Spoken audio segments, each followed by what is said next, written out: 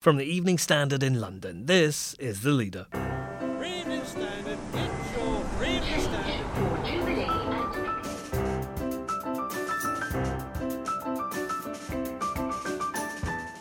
Hi, I'm David Marsland. It's not about Brexit, it's about power. Behind all the detail is one big question. Who's got the momentum? Who's in charge? Who's forcing the pace? Who's making other people react? And right now, like it or loathe it, it's Boris Johnson. Our associate editor Julian Glover asks if anyone dare challenge King Boris. Also, government borrowing is up. How's it going to pay for all its promises? And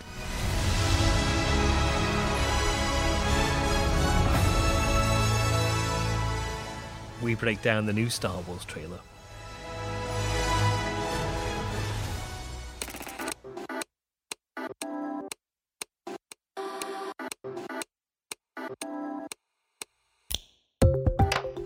Taken from the Evening Standard's editorial column, this is The Leader. For the whole thing, pick up the newspaper or head to standard.co.uk/comment. In a moment, why the Prime Minister is acting like a monarch. Ready to pop the question? The jewelers at BlueNile.com have got sparkle down to a science with beautiful lab-grown diamonds worthy of your most brilliant moments. Their lab-grown diamonds are independently graded and guaranteed identical to natural diamonds, and they're ready to ship to your door. Go to BlueNile.com and use promo code LISTEN to get $50 off your purchase of $500 or more. That's code LISTEN at BlueNile.com for $50 off. BlueNile.com, code LISTEN. Hi, I'm Lawrence Dallaglio, host of the Evening Standard Rugby Podcast, brought to you in partnership with QBE Business Insurance. The show is available to listen to now and right up to the end of the season, when the winners of the Champions Cup will be crowned at Tottenham Hotspur Stadium, and the fight for the Premiership title will be decided at Twickenham.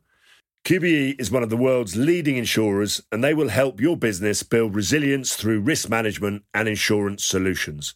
Subscribe and download now wherever you get your podcasts. Thanks for listening.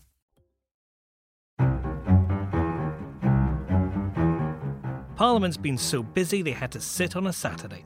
MPs and their staff rush through corridors. Journalists race to keep up with them. Telephones ring, emails fly, the trains ride between London and Brussels. It all appears to be frantic chaos, and at one point some asked if Boris Johnson would be the shortest reigning Prime Minister in history. And yet he's still at number 10. In fact, as the Evening Standard says today, every attempt to topple Mr Johnson has only made him stronger, and it doesn't look like there are many challenges left. Go see a Shakespeare play. Read your Roman classics. Watch an episode of House of Cards, or follow Donald Trump on Twitter. In all places and at all times, politics has been about the exercise of power. Boris Johnson understands this. He has taken risks, adopted causes of conveniences, and toppled premiers to get to the highest office in the land. Mr Johnson has the crown. He loves wearing it, and he isn't ready to give it up. So ignore all the talk this week about the need for more parliamentary scrutiny or the importance of a special trade partnership. The only question you have to ask yourself is this: is there anyone out there who wants Mr Johnson's crown enough that they will do whatever it takes to wrestle it from him? The answer, at the moment, appears to be no. Associate Editor Julian Glover, today's leader is really kind of a study in power, and Boris Johnson seems to have all of it. Yeah, we try to step back from the immediate crisis. There's all sorts of really important things being discussed and rowed about at Westminster at the moment, particularly what happens in 2020 if this deal goes through Parliament. What happens in 2020 when the transition period runs out? Do we have no deal? Lots of detail that matters. But behind all the detail is one big question. Who's got the momentum? Who's in charge? Who's forcing the pace? Who's making other people react? And right now, like it or loathe it, it's Boris Johnson. And the column itself argues that Mr. Johnson has managed to kind of turn adversity into advantage for himself, really, with things like, like the Weekend Super Saturday, the Ben Act, the Letwin Act. He's somehow managed to make all of those things add to his power, hasn't he? How's he done that? Yes, we haven't said he's right. We haven't said what he's doing is the right thing, or that his plan is a good one for the country, or it's going to make us richer, or that he's solved Brexit. We're not commenting on the merits of what he's doing. We're just observing that you look at it. He's driving his way through things people thought couldn't be achieved. He's got something he can call a deal. Whether it is, really, we can debate. He's got a sort of unity in his party. Hardcore Brexiteers, quite a lot of the Tory rebels back on board. Is that really unity? You could debate it, but it looks like it. And he's doing it by pushing on, by having a plan, by splitting his opponents. So nobody can agree on another plan. In the end, all powerful people in politics are toppled. And they're normally toppled when all their opponents gang up on them. Boris Johnson's great strength at the moment is his opponents are all over the place. They can't agree if they don't want Brexit or they do want Brexit. They can't agree if they want one kind of Brexit or another kind of Brexit. They can't agree if they want a referendum or they want revoke. They are constantly split. Even the 21 Tory rebels who bravely and rightly stood up against no deal, the threat Johnson used to force his deal through because he made people afraid of no deal that they accepted almost anything else. Hasn't gone through yet, but it's getting there. So the threat is, if you don't let me get my way, something worse is going to happen. He keeps pushing from the extremes, and the centre is split all over the place. And the Labour Party, which is the opposition, the ones who should be preparing to take over from power, we kind of say that they're just not being ruthless enough. So that's the extraordinary thing about the argument we make in today's leader. Normally, it's obvious who's the person who's out to get the crown, who's going to push the person out of their job. Unless it's a rebel in your own party, it's the leader of the opposition. But nobody thinks Jeremy Corbyn is now in the right place to win an election, to get a majority, to force the Prime Minister out. Just a few weeks ago, we were talking about this idea of a government of national unity, somehow everybody else coming together to throw out the Prime Minister. Well, he's stuck there. He hasn't got a united opposition, and he'll continue to force his way through until somebody gets together and stops him, and there's no sign of that right now. Given he doesn't have a majority, given that so much of the media stories about him are about the troubles that he's having, do you think Boris Johnson is sitting quietly in Downing Street thinking this is all working out as I expected it to? I think it's probably all more frantic than that. Nobody sits in Downing Street thinking it's going well. You worry about the next 24 hours. You don't quite know where things will head, and the unexpected does happen. But I think he will be feeling he's got somewhere that people said he couldn't get. The downside is that what he's actually doing might be very harmful. Is he worried about that? That's a darker question he'll need to answer himself.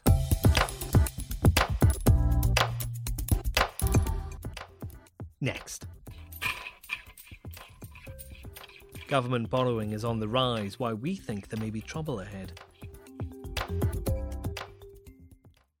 Hi, I'm Lawrence Dallaglio, host of the Evening Standard Rugby Podcast, brought to you in partnership with QBE Business Insurance. The show is available to listen to now and right up to the end of the season, when the winners of the Champions Cup will be crowned at Tottenham Hotspur Stadium, and the fight for the Premiership title will be decided at Twickenham. QBE is one of the world's leading insurers, and they will help your business build resilience through risk management and insurance solutions. Subscribe and download now wherever you get your podcasts. Thanks for listening. Hey, it's Danny Pellegrino from Everything Iconic. Ready to upgrade your style game without blowing your budget? Check out Quince. They've got all the good stuff, shirts and polos, activewear, and fine leather goods, all at 50 to 80% less than other high-end brands. And the best part? They're all about safe, ethical, and responsible manufacturing. Get that luxury vibe without the luxury price tag. Hit up quince.com/upgrade for free shipping and 365-day returns on your next order. That's quince.com/upgrade.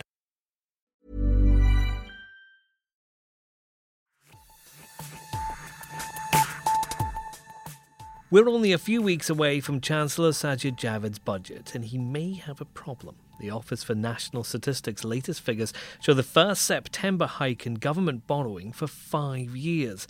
With speculation about a general election looming, we're expecting Mr. Javid to offer some sweeteners to voters, but our editorial column's concerned there's a lot of money going out and not so much coming in.